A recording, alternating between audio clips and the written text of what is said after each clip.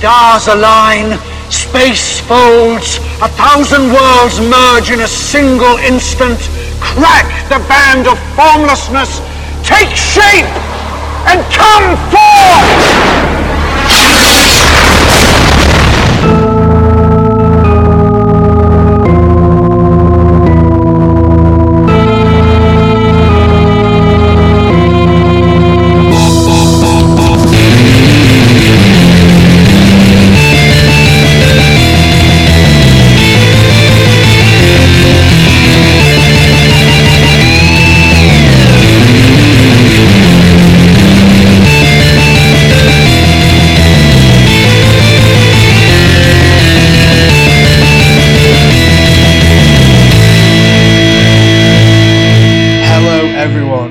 Welcome to the Gore Press Gorecast. It is a week before Christmas. Yeah, exactly a week. Shit. Exactly a week, yeah. We'll release our next episode on Christmas Day. Yeah. Because that's what everybody wants on Christmas. I mean, it's our gift to you, the listener. Enjoy that's all it. you're getting. Yeah. It's this or a lump of coal. Don't give people the option. They might opt for coal. Yeah, that's true. It's this. It's just this. It is okay, yeah. It's just this. This and a lump of coal. You horrible bastards. Right, let's introduce ourselves. I am, as always, Dangerous Jamie. And joining me is, as always, the lovely Sarah. Hello, Sarah. Hello. How are you? I'm good. I'm tired. Sick of work now. Well, it's your busy period, isn't it? Yeah, about ready for a break. I said busy period in a funny way. You did. I glossed over it.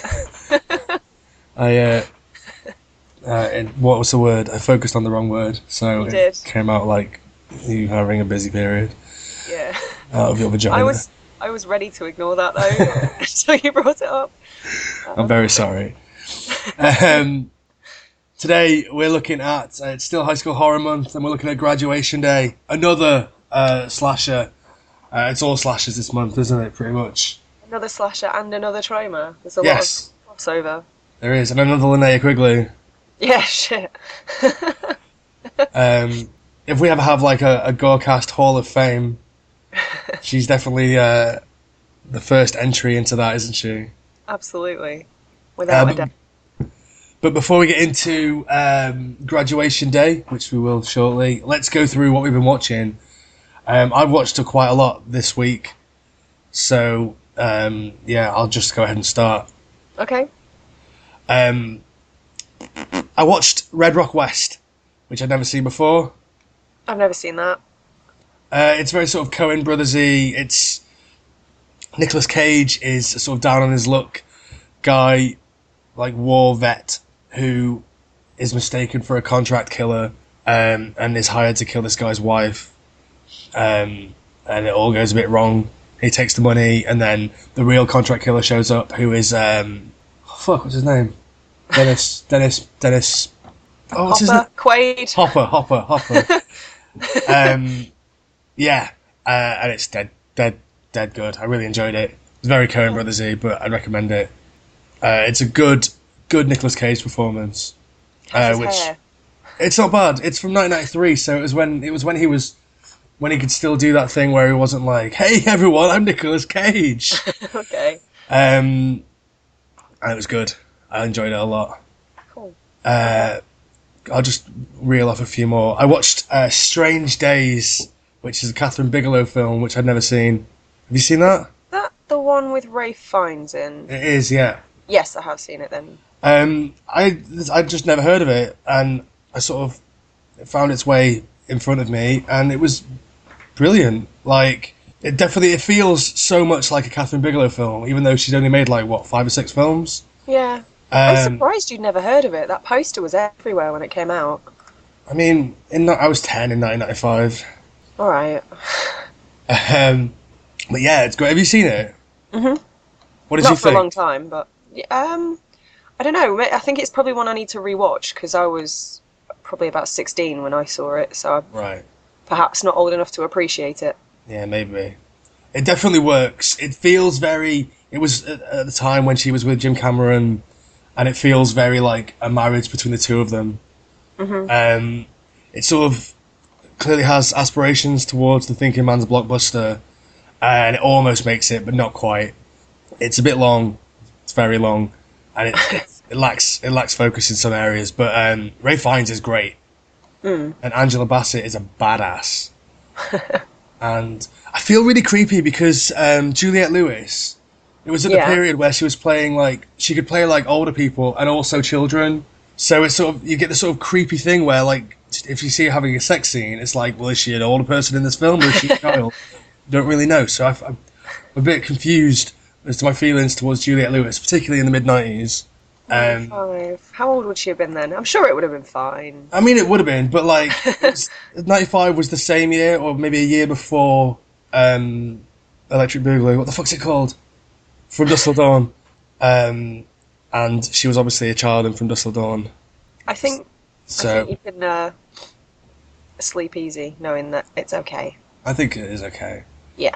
And it's obviously got that ubiquitous Michael...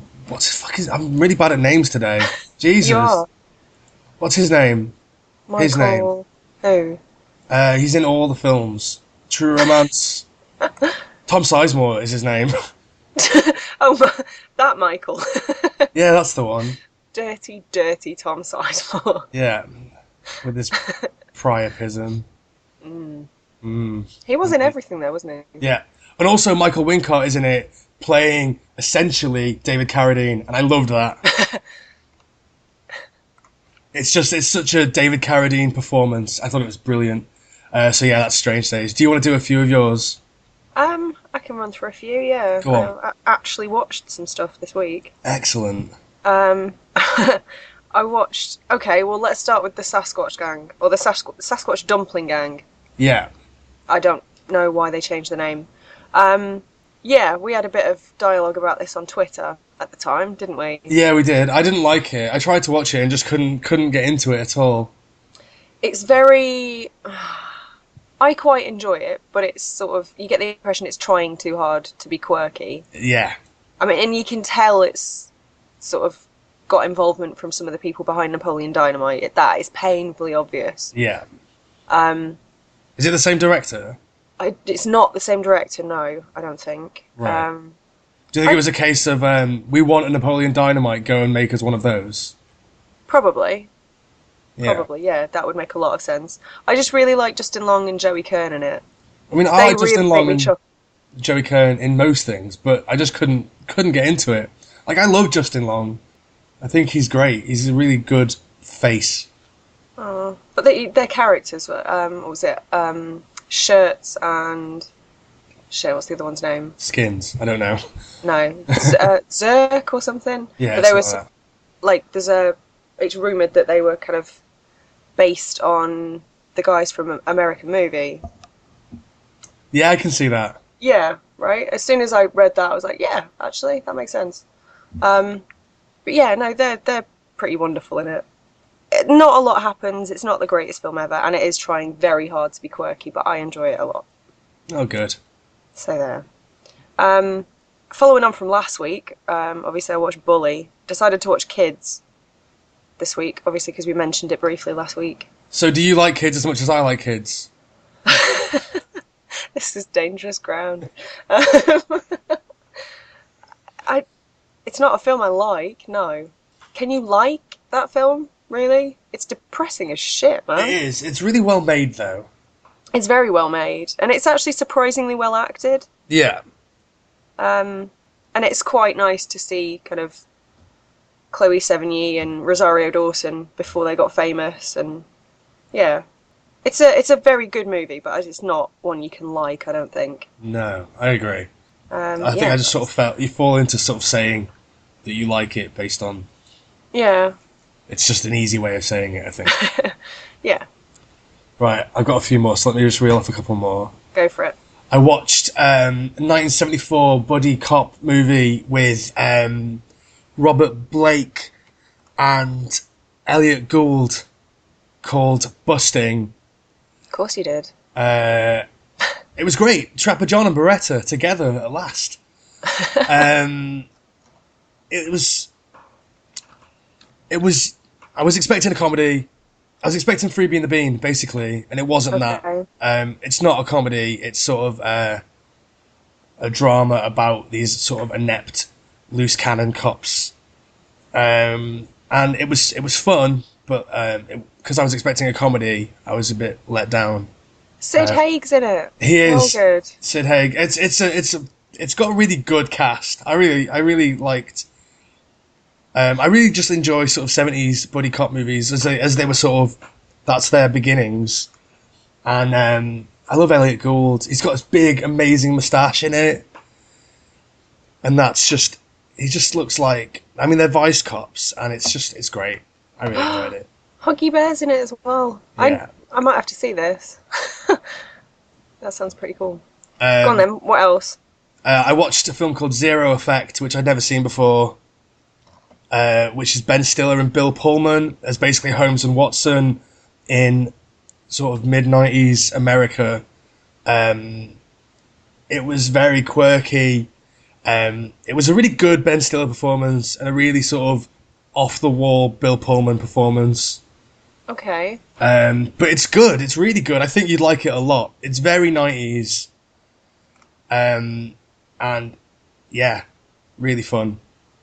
Okay. Might have to check that out then. Bill Pullman plays a character called Daryl Zero, obviously, because that's what people were called in the 90s. Yeah. Like Sounds stuff. legit. Yeah. What else? Here's another one. I watched The Pope of Greenwich Village for the first time. And? I really loved it. It was, I think Mickey Rourke and Eric Roberts were both firing on all cylinders. The Eric Roberts performance was insane. Like, what an insane choice, but it totally worked. Yeah, I mean, there's not much you can say about it, because, like, not an awful lot happens. It's a sort of a heist movie, and then a sort of buddy family movie, and about Italians and Irish people living in New York. And it was, yeah, brilliant. I'd give it 8 out of 10. I thought it was mint. Wow, okay. Go on, you do some. Excellent. I went to a Christmas horror movie night. Nice. So watched Rare Exports. I've still not seen Rare Exports. Have you not? It's wonderful. Oh, it's a really, really nice film. Well, maybe nice is the wrong word. No, it has elements though. Right. It's just really great. Really, really great film. And it looks amazing. I don't know what the budget was, but it looks really beautiful. And the other one we watched was Santa's Sleigh. Which one's Santa's Sleigh? So many of these like killer Santa movies. Like I can't keep up. I think it was made like maybe 5 years ago with WWE star Bill Goldberg as Murderous Santa. Yeah, it's shit. It's really, really shit, but I enjoy it. Is it worse than Black Santa's Revenge with Ken Foree? I've never seen that. I think that came out maybe 3 years ago. I have not seen that. I kind of want to now. That sounds pretty bitchin'. It's one of those ones where it's like, I mean, it's fun, but you're clearly trying to make a cult film, and so it borders on like, oh, really? We're doing this again? But it's fun. Okay. Carry on. Go on. Yes, Santa's Sleigh is really, really bad. But there's some funny kills in it. You get to see James Caan for about 2 minutes. I think he must have owed somebody a favour. I have no idea what he was doing there. And it's full of really, really terrible humour and puns, which appeals to me. So. And me too. I'm liking the sound of it now. Yeah, you might enjoy it. Yeah. And I watched a couple more things, so I'll wrap up quickly. Candyman. Nice. I hadn't seen it in such a long time. Wait, what's it called? Don't make me say it 5 times, you dick. I know where this is going. But yeah, I'd forgotten how wonderful it was. Oh, it's brilliant, isn't it? It's really, really amazing. It's kind of made me want to do. I don't know if it's worth my time reviewing it, because everybody knows about it, and it's obviously fairly old now. So I don't know if I'm going to bother with a review for the site, but maybe a feature or like a rundown of urban legend movies or something. It's made me want to write something. It's just amazing film. And I want to track down the sequels as well, even though I suspect they're probably shit. Well, I watched the second one, Farewell to the Flesh, before I saw the first one when I was on holiday in Tenerife. Okay. When I was about 14, 15 years old, and I think I like it better, but just because it got to me first. Yeah. But I mean, I love them both. I've not seen the third one, Day of the Dead, but Day of the Dead, is that what it's called? I have no idea. Something like that. But yeah, Candyman's just great. It is. It really is. It's weird because names. Which one? The Candyman, Tony Todd. Tony Todd. Fucking hell. I'm so bad today. This is awful. But his performance in that seems to be all I care about this week. His performance, but his performance in that is great, and like he just never seemed to be able to match it. Yeah. He's always playing like a wackier version of that character in everything else now. He almost sort of turns up and does the Robert Englund thing where he's like, "Hey everyone, it's Robert Englund in my movie." Yeah, definitely. Or the Tom Savini performance. Your friend Tom. Oh yeah, good old Tom. I've got a few more, so let me just rattle off with another few. Okay, I've only got one now. So cool. I watched this Moby Dick sort of film with Peter Weller in it. It was sort of like Jaws, except instead of a shark, it was a rat in his house. What? It's called Of Unknown Origin. It's from 1983, and it was fucking stupid, but a lot of fun. Like, I'd never heard of it. I've been rattling through a load of stuff that I'd never heard of before that I really should have seen or like the sound of. And so I found this, and I love Peter Weller. I love Jaws. I mean, rats are okay. So, yeah, Of Unknown Origin. Basically, Peter Weller builds his dream home with his wife and child, and then there's a rat in it. And so he ends up just sort of destroying his house to kill this one rat. And Shannon Tweed's in it. That's why you watched it, isn't it? It's the introducing Shannon Tweed credit. I loved it. When I saw that, I was like, I am so in. So that's a big recommend. But it's a slow one, but I think it's very funny. What else? Oh, I don't know if you've seen this, but I suspect that you would quite like it. I wasn't a massive fan. It was one of Adam Rifkin's films from the early 90s called The Dark Backward. I have not seen that, no. Right. Judd Nelson plays... Adam Rifkin, directed some of my favourite films and some of your favourite films. Well, he did Detroit Rock City, right? Which I know you love. And he did Psycho Returns, which I love. But this is sort of somewhere in the middle of those. It's sort of John Watersy, David Lynchy, wacky... Almost like... What's the one with...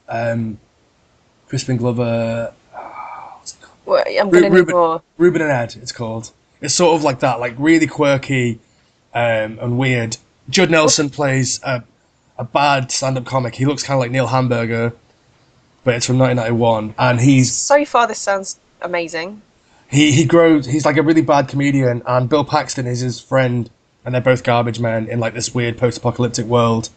And for no reason at all... Judd Nelson grows an arm out of his back. Of course. And he sort of leverages that to become a fairly successful comedian. And James Caan is in it as his doctor. Wayne Newton's in it as his agent. Brilliant. It's so quirky that I just couldn't really get a handle on it, and I didn't really like it. But I suspect that you would like it a lot. Okay. It was called The Dark Backward, or The Man with Three Arms. The Three-Armed Man, or something like that. But yeah, I suspect that you'd like it a lot. Cool. I watched them up at Christmas Carol, obviously, because it's great. I've only got two left. I watched Just My Luck, starring Lindsay Lohan. And oh, good grief! I've seen that. That's terrible. It was actually awful. But is that the one with Chris Pine in as well? How beautiful is Chris Pine? That'll be why I watched it. Fucking, he's a gorgeous man. Like, yeah. He is. He's just beautiful. He's more attractive than Ian Somerhalder, and that is saying something. This is going to a weird place. Yeah. Carry on. Just My Luck was fucking shocking. Yeah, it's bad. Stars what could have been my life, because I don't know if I've told the story to you, but I auditioned to be in McFly.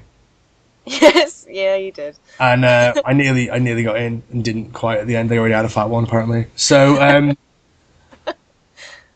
yeah, that could have been me. I could have been there, standing next to a drugged out Lindsay Lohan, ogling Chris Pine, but it never happened. That would have been so different. Well, yeah, everything would be quite different if I. It would.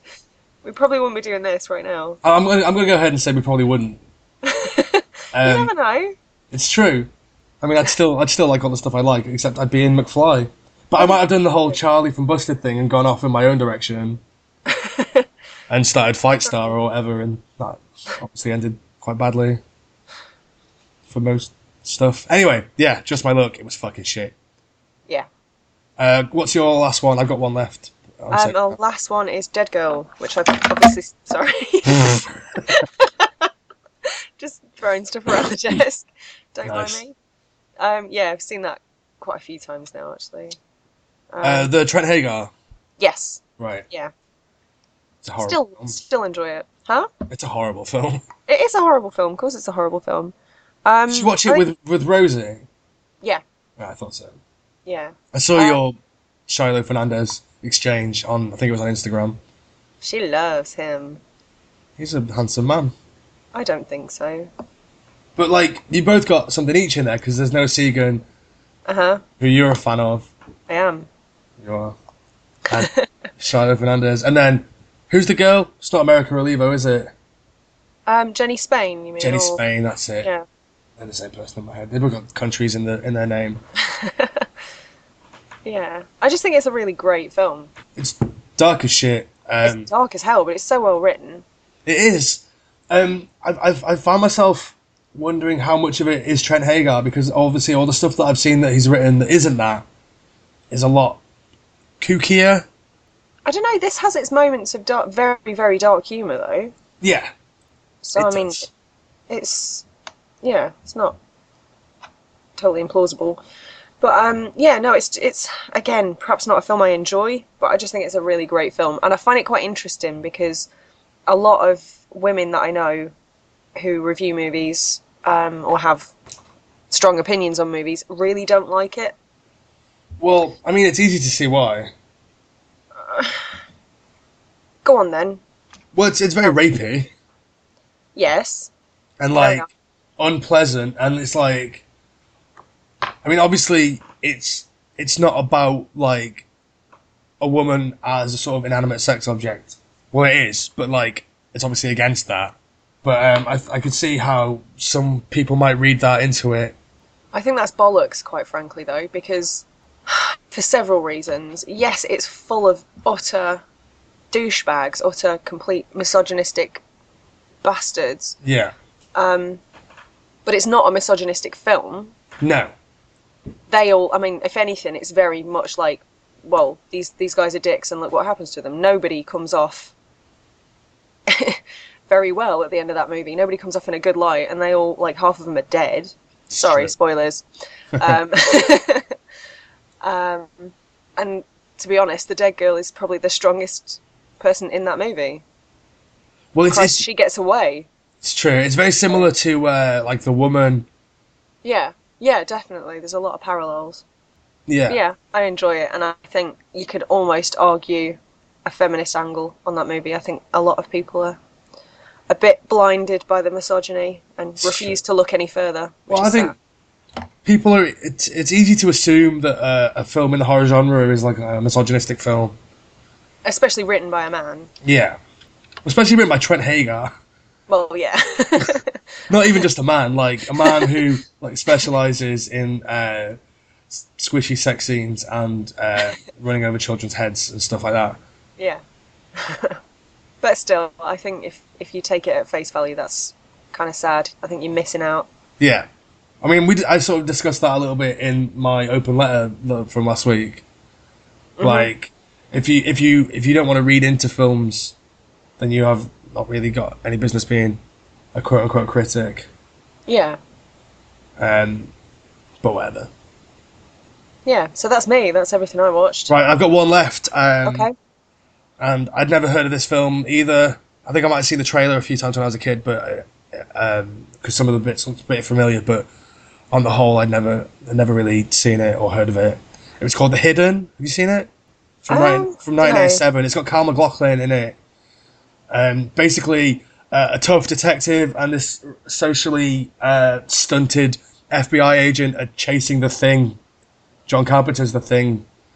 But it's sort of like a teenage version of The Thing that's really into Ferraris and heavy metal. Okay.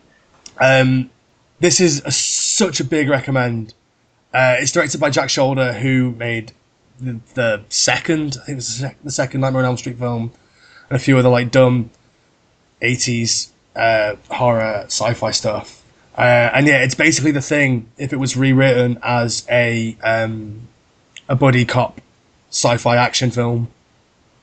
Okay, which definitely sounds like it would be up your street. But yes.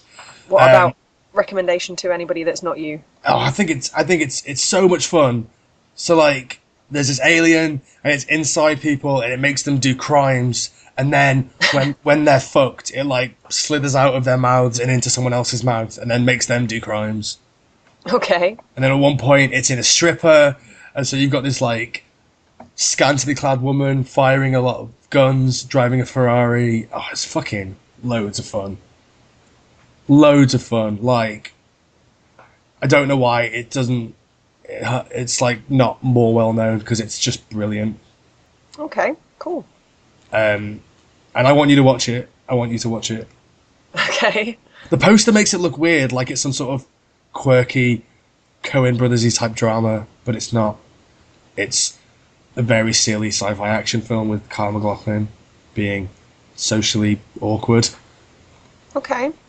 Yeah, so it's brilliant. And that's everything, I guess. I mean, I rewatched The A-Team, but we're not going to talk about that. So let's take a quick break and we'll come back and talk about Herb Fried's Graduation Day. Sweet deals. Let's Cool. do that. Excellent. Back in a minute.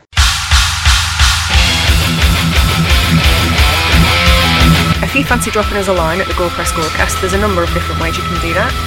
You can send all your competition entries, feedback and comments to podcast@gorepress.com. If you're on Facebook, you can find us at facebook.com/Gorecast. Or if you're on Twitter, you can follow us at GorecastX.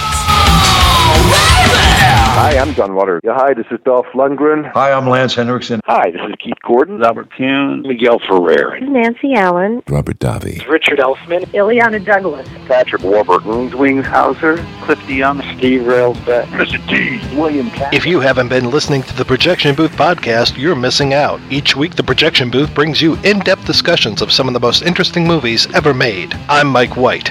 No, the other one. I'm the guy who wrote the film fanzine Cashiers to Cinemark since 1994. Since early 2011, I've been co-hosting the Projection Booth podcast. Try us, won't you? I never try anything. I just do it. Visit the Projection Booth at projection-booth.com.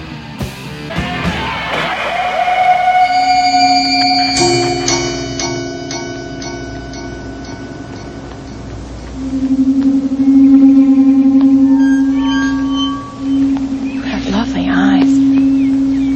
My sister had eyes like yours. She's dead now.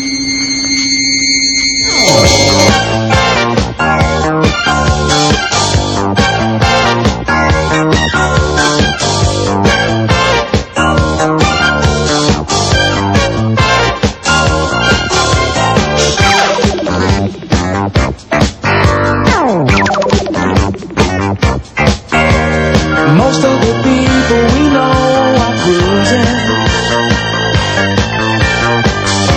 Now some are winning, some are losing. The fools don't take the time to dance to the two-light place. That lovers are the winners of the game. Everybody wants to be the winner, wants to be the winner.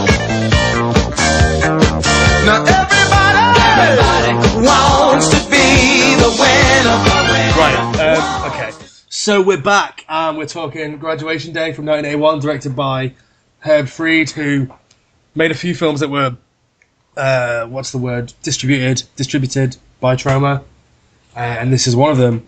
It's what I would consider an underappreciated slasher. I'm not sure what you think, Sarah. In fact, I am sure because you just fucking told me off air, but whatever. My DVD with the synopsis is the worst synopsis ever. You mentioned it was quite spoilery. Yeah, I'll read it to you at the end.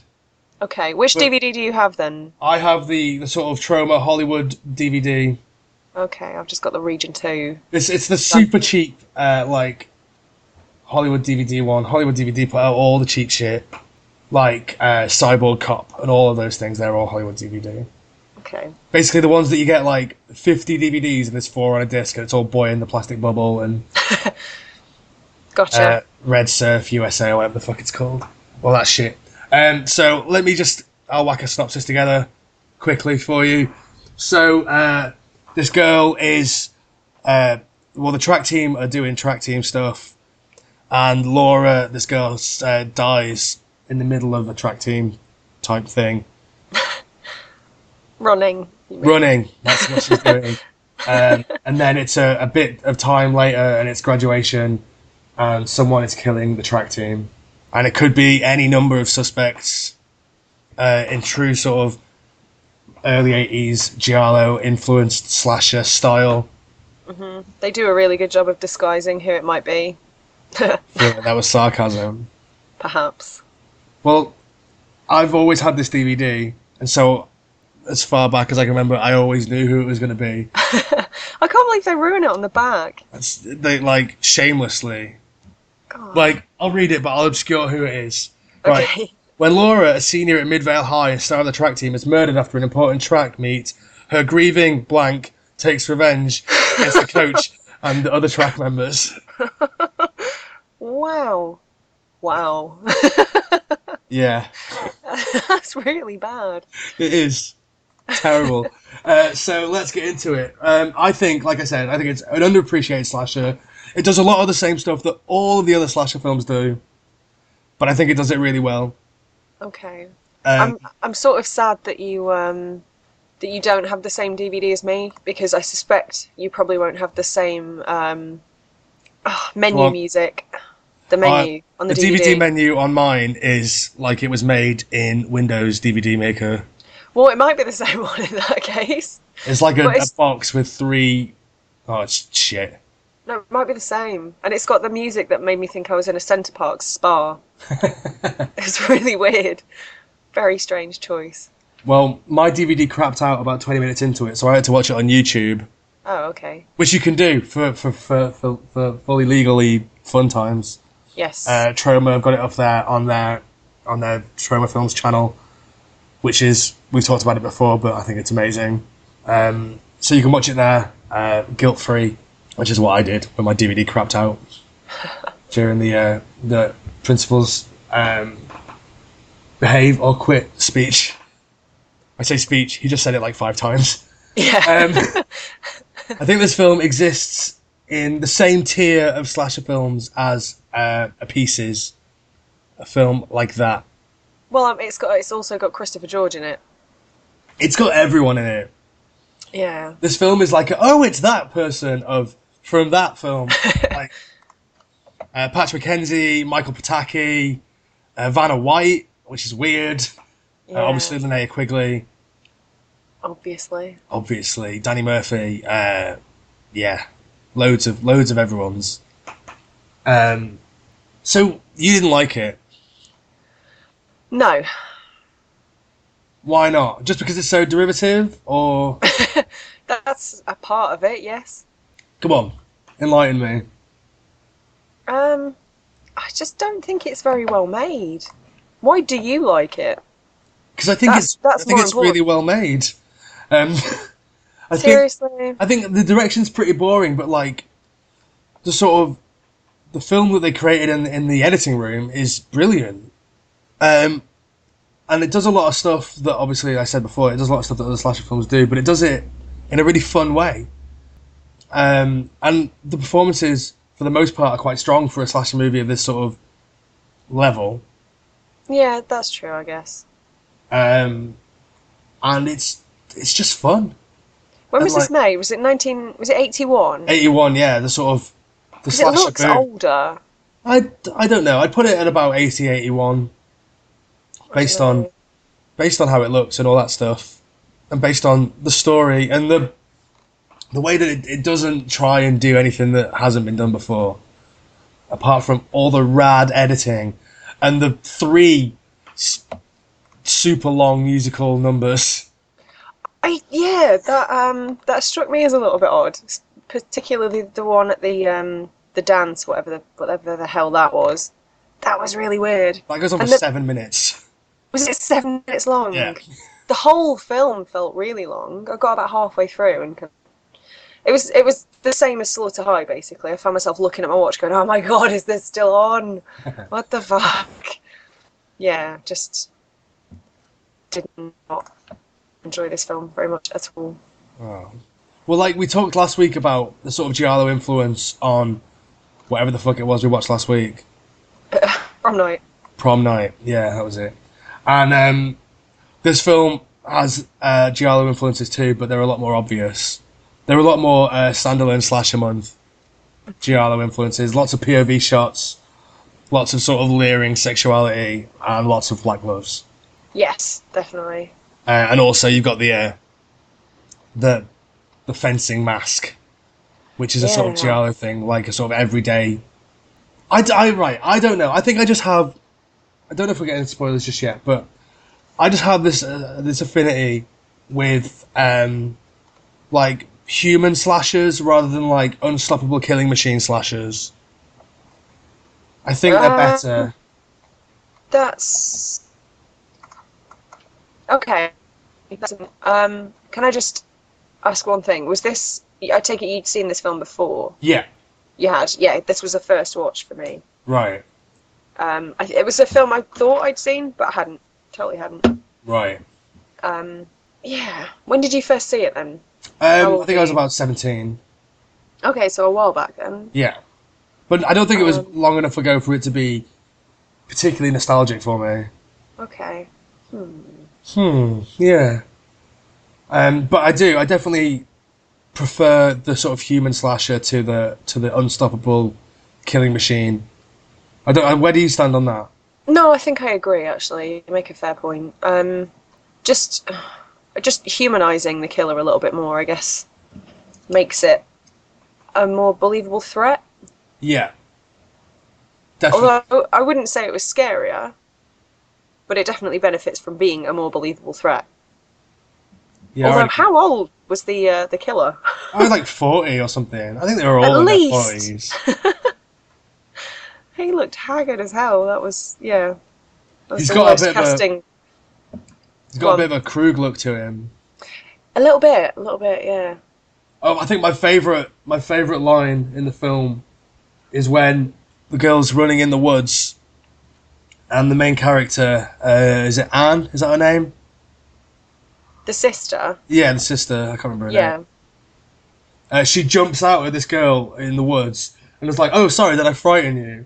Like, you jumped out at her in the woods. Of course you frightened her.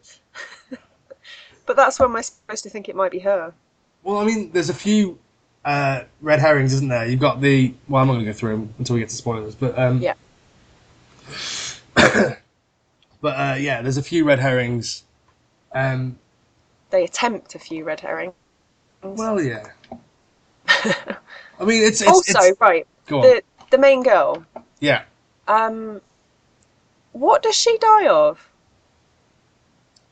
Oh, so the inciting death girl. Yeah. It's like, a heart attack, I guess? Unless it's embarrassment, it makes no sense. Because she's just all flaily and then falls down. Well, I mean, it's meant to be that she was so overworked by the coach that she had a heart attack, I think. That made her run like a spaz and then fall down. Well, yeah. Possibly. Yeah. I don't know, I get the impression with the music over the top they were going for kind of like a Carrie-esque opening. Right. Yeah, I like can see that. Sort of calm, oh shit, something terrible's happened.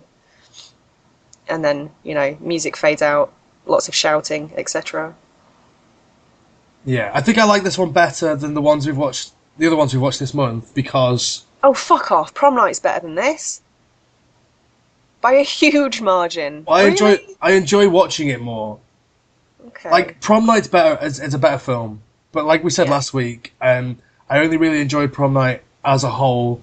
When I was watching it, I was just pretty bored, and like it's not until you get to the end where the rest of it sort of fits together, and you think, well, yeah, that's why they did that, and that's why they did that. But with this, the killing just starts like quite early on, and it's fairly pacey. I know it's a bit boring in between, but like the killing starts early on, and there's a kill maybe every 15 minutes from then, and that's what I like in a slasher film, like slashing. And also they do blood on the lens, and I love blood on the lens. That's a thing that I like a lot. Mm. Some people have a problem with it because it's almost like fourth wall breaking.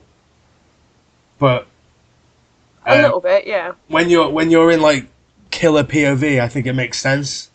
Yeah, no, I agree. I'd never really thought about it. I mean, it's been used quite a lot since. Yeah, I'm not suggesting this is the first one that did it, but no, of course not. But I like it. I think I agree. I think I like it. It's an interesting device because it puts you right there. I mean, in sometimes, I'm trying to think of other uses. In Children of Men, they do it because they're sort of trying to make you feel like it's a documentary type situation, even though it's not shot like a documentary. That sequence, the sort of one shot running around thing, is meant to incite that sort of documentary feeling in you. I think those are the two main uses for it, sort of POV and docu style. I think it's great. I really enjoy it. I think it can work really well in the right situation, and I liked it in this. Okay. You get a lot of killer POV in this, which is I like it. There's a lot of like, it makes it feel like a fairly voyeuristic film, which I like. And there's also a little bit of there's a lot of sleaze in it, but it's quite subtle sleaze, I would say, maybe. Like lots of sort of lingering butt shots. That's for Rosie. Lots of lingering butt shots and like slow pans over female bodies, which sort of tells you about where it came from and like the era that it was made and the sort of the mindset of the director. And I think it's great. I think it's great. I really do. I don't care. Fair enough. And I think the editing is brilliant. Like the sort of frenetic, frantic, like super quick cuts and like overlaying stuff. I think the editing really made this film stand out for me. Yeah, I don't know. Maybe I wasn't paying enough attention. Maybe I was just so bored. But it didn't kind of stand out remarkably well to me. I don't know. I just didn't enjoy the experience of this film. Right. Because I find that's quite an interesting thing. Like, did you enjoy the film as a film or the experience of watching this film? Because I think the two are quite different things, or can be. And I enjoyed neither. Oh, that's not very nice. Poor Herb Fried. Yeah, I was trying to figure out where I recognised that name from for ages, because I don't think I've seen any of his other films, and it's because he was interviewed for that Going to Pieces documentary. Right. Which is where I recognise the name from, I think, because they showed clips from this film. Well, Beyond Evil. Maybe what? Go on, sorry. I was just going to say, which is maybe why I thought I'd seen it before. Yeah, I've only seen one of his other films, Beyond Evil, but it's got John Saxon and Linda Day George in it. Okay. And it's great. It's sort of a flip on Amityville. And I would recommend it if you like trauma stuff.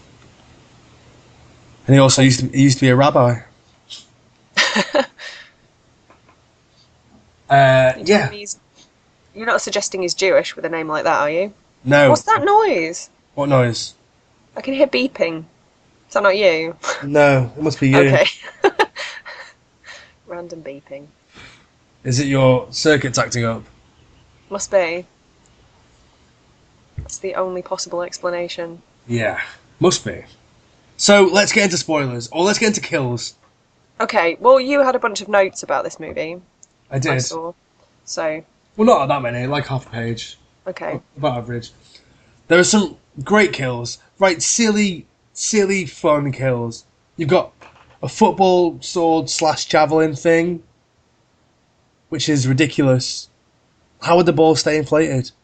It's got a javelin through it. It doesn't make any sense. But it's great. And like the football player instinctively catches it because it's a football, but it's got a sword on it. You're a fucking idiot. Linnea Quigley gets her head cut off. That's rad. Yep. Linda Shane gets her neck all cut up and shit, and it's great. You've got swords through the necks. It's definitely a slasher film. If we hadn't established that already, it definitely is. And then you've got your killer, who, alright, spoiler alert, it's the boyfriend. It is very much the boyfriend. Not that that's obvious from the get-go at all. Creepy motherfucker. It's true. But he dies in that sort of horror movie villain way of like being pushed onto his own weapon, that's sticking out of another victim, which we've seen probably 180 times. But there's something 180? I think so. Really? Yeah, maybe. It's a thing that happens a lot in slasher films. Would you not say? Is. Yes, no, it is. Like killed by your own weapon, hoisted by your own petard. You're Defeated by your own hubris. You're a petard. And yeah, but for some reason in this film, I really enjoy the way it happens. I think your killer, what's his fucking name? I can't even remember. It's Kevin Badger. Is that his name? Kevin Badger. Yeah, of course it is. But like he's sufficiently creepy enough, particularly in that last scene where it all goes a bit psycho. Mm-hmm. Oh god, it really does. Yeah, he's so creepy that when it happens and there's that whole big chase and your Navy woman keeps falling over because that's what they teach you in the Navy. Like it just really works. Like stabbed, stumble, blood, dead. I really like it. I really like this film a lot. You said that. Yeah, well, I'm saying it again. Do you know what I think the most implausible moment in the entire film is? Is it the bit where she throws her sister's corpse at him and he falls out a window? There's that. But also the bit when Linnea Quigley is in the woods with that dude and she's all, oh my god, I'm so horny, let's have sex. And he's like, oh, in a minute, love. Said no man ever. I don't know. She definitely grew into herself after this film. Would you have said no? I mean, knowing what I know about Linnea Quigley now, I mean, oh god, no. she'd be well dirty. No. I would never say no. Would I? Obviously, no. Look at me. Oh. There's also the scene where like all the girls have a crush on their really ugly Jerry Lewis looking music teacher or whatever. But he's so suave. He is. He's a celebrity or whatever. And then, like in the sexiest thing you could ever imagine, Linnea Quigley just like rams his face into her, like mushes his face right into her breasts, and like that's a very unsexy thing. I mean, even Linnea Quigley got a boob job, From your perspective, right? Somebody might like that. Who knows? Yeah, the director obviously did. She got a boob job, though, didn't she? I reckon. Like her boobs in what else? Night of the Demons. Yep. Are considerably better than they are in this. They're bigger. Don't know about better. Well, they're a lot sort of perkier. They're a bit less gilly. Gilly, wow. That's not a compliment. No, it's not. Wow. Yeah. I've never heard boobs described as gilly before. Well, you never watched Porn of the Dead with me, because if you watched Porn of the Dead with me, you would know that I described one girl's boobs in that as not even gilly, they're just gills. They're like little gill flaps. Anyway, we've got onto a weird thing where this isn't the Linnea Quigley boob review. Well, we are going to change our name to the Linnea Quigley cast. If it was the Linnea Quigley boob review, we'd have to spell review with a UE at the end. So It's like a burlesque show about Linnea Quigley's boobs and their improvement over the course of a few movies. Right, should we wrap up? Can we wrap up? Yeah, because shit's getting weird now. Yeah. Oh, I didn't mention, when we mentioned the song that goes on forever, just before we get to the wrap up, sorry. Yeah. And it does go on forever, but it's a great fucking song. Is it? I really, really like it. And I just really like how it... like I say, the editing in this film is probably the best thing about it. Mm-hmm. And so there's like a montage underneath it, and it cuts to the beat, and it's fucking brilliant. It like cuts in time with the music, and I think like that's not something you generally see in these sort of low budget early slashers. They're just sort of like whack some music on it, chuck it out, that'll do, won't it? Whereas this, although it's not the best, but it does feel like someone actually gave a shit about it and did their best. Yeah. And I think that's why I like it more than you, or more than I might like some other slashers that are very similar, because it at least feels like they tried. Yeah. Yeah, definitely. So go on, give us your wrap up. Well, again, it's a difficult one to score because, like we discussed during Trauma Month, like against all of the films ever, I would give it a pretty poor score. But against all of the Trauma movies, not that bad.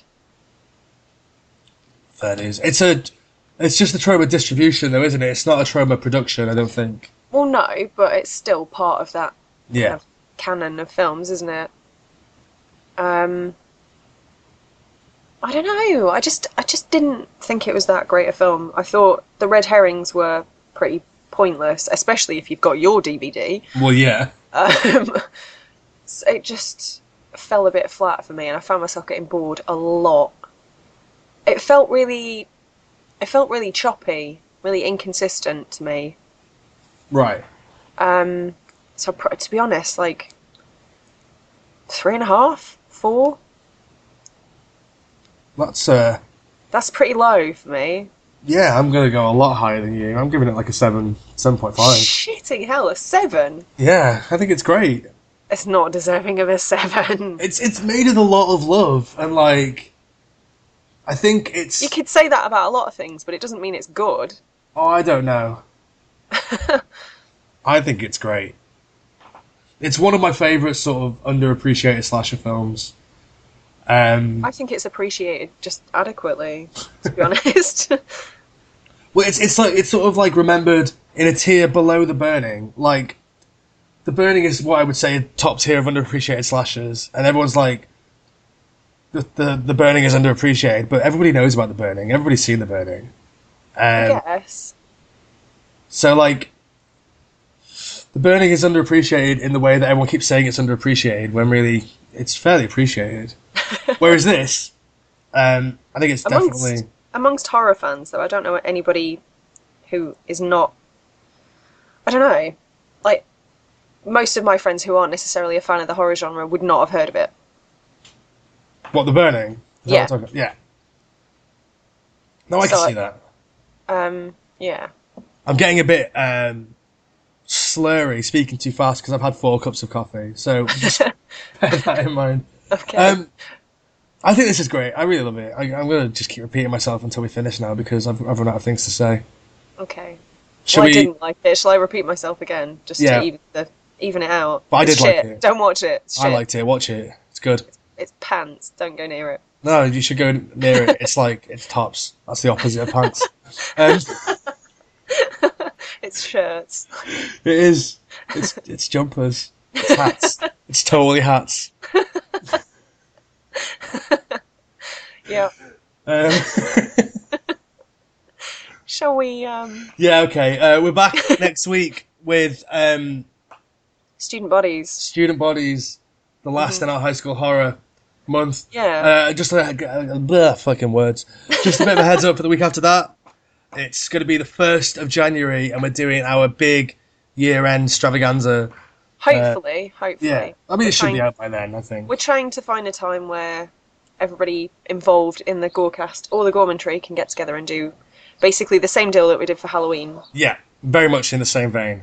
Very much. Lots of drinking. Lots of... Maybe even Rosie will drink this time. Hopefully. We'll see. We'll see. It is Christmas. Like, she's got no excuse, really. It's true. And then... Yeah. And then we're back, I guess, with guest month, maybe. If we get our shit together, if we get our act together and actually plan it, yes, we should. Well, we'll talk about that in a minute. We will. Yeah. So yeah, next week, Student Bodies. Feedback, do it if you can be bothered. Whatever. Happy birthday, Steven Spielberg. I know you're listening.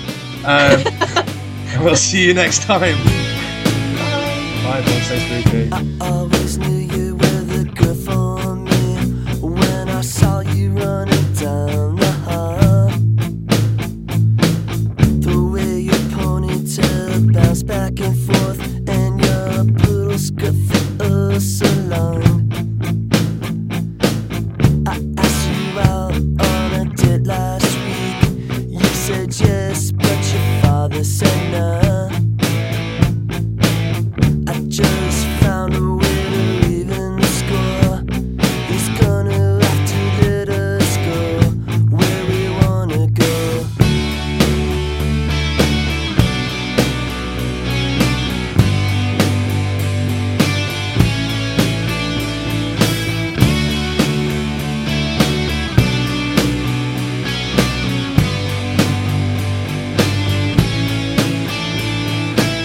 That black mascara makes your blue eyes glow, and I really wanna hold your hand.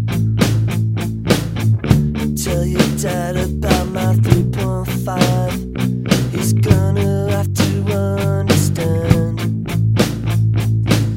I asked you out on a date last week.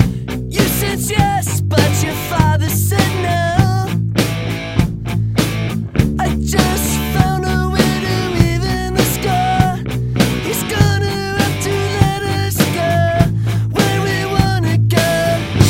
And I know that there's no excuse to behave this way. And I feel you're a million miles away. Tell me there's a chance you will stay with me until we reach the end of the 12th grade. We'll break up on our graduation day.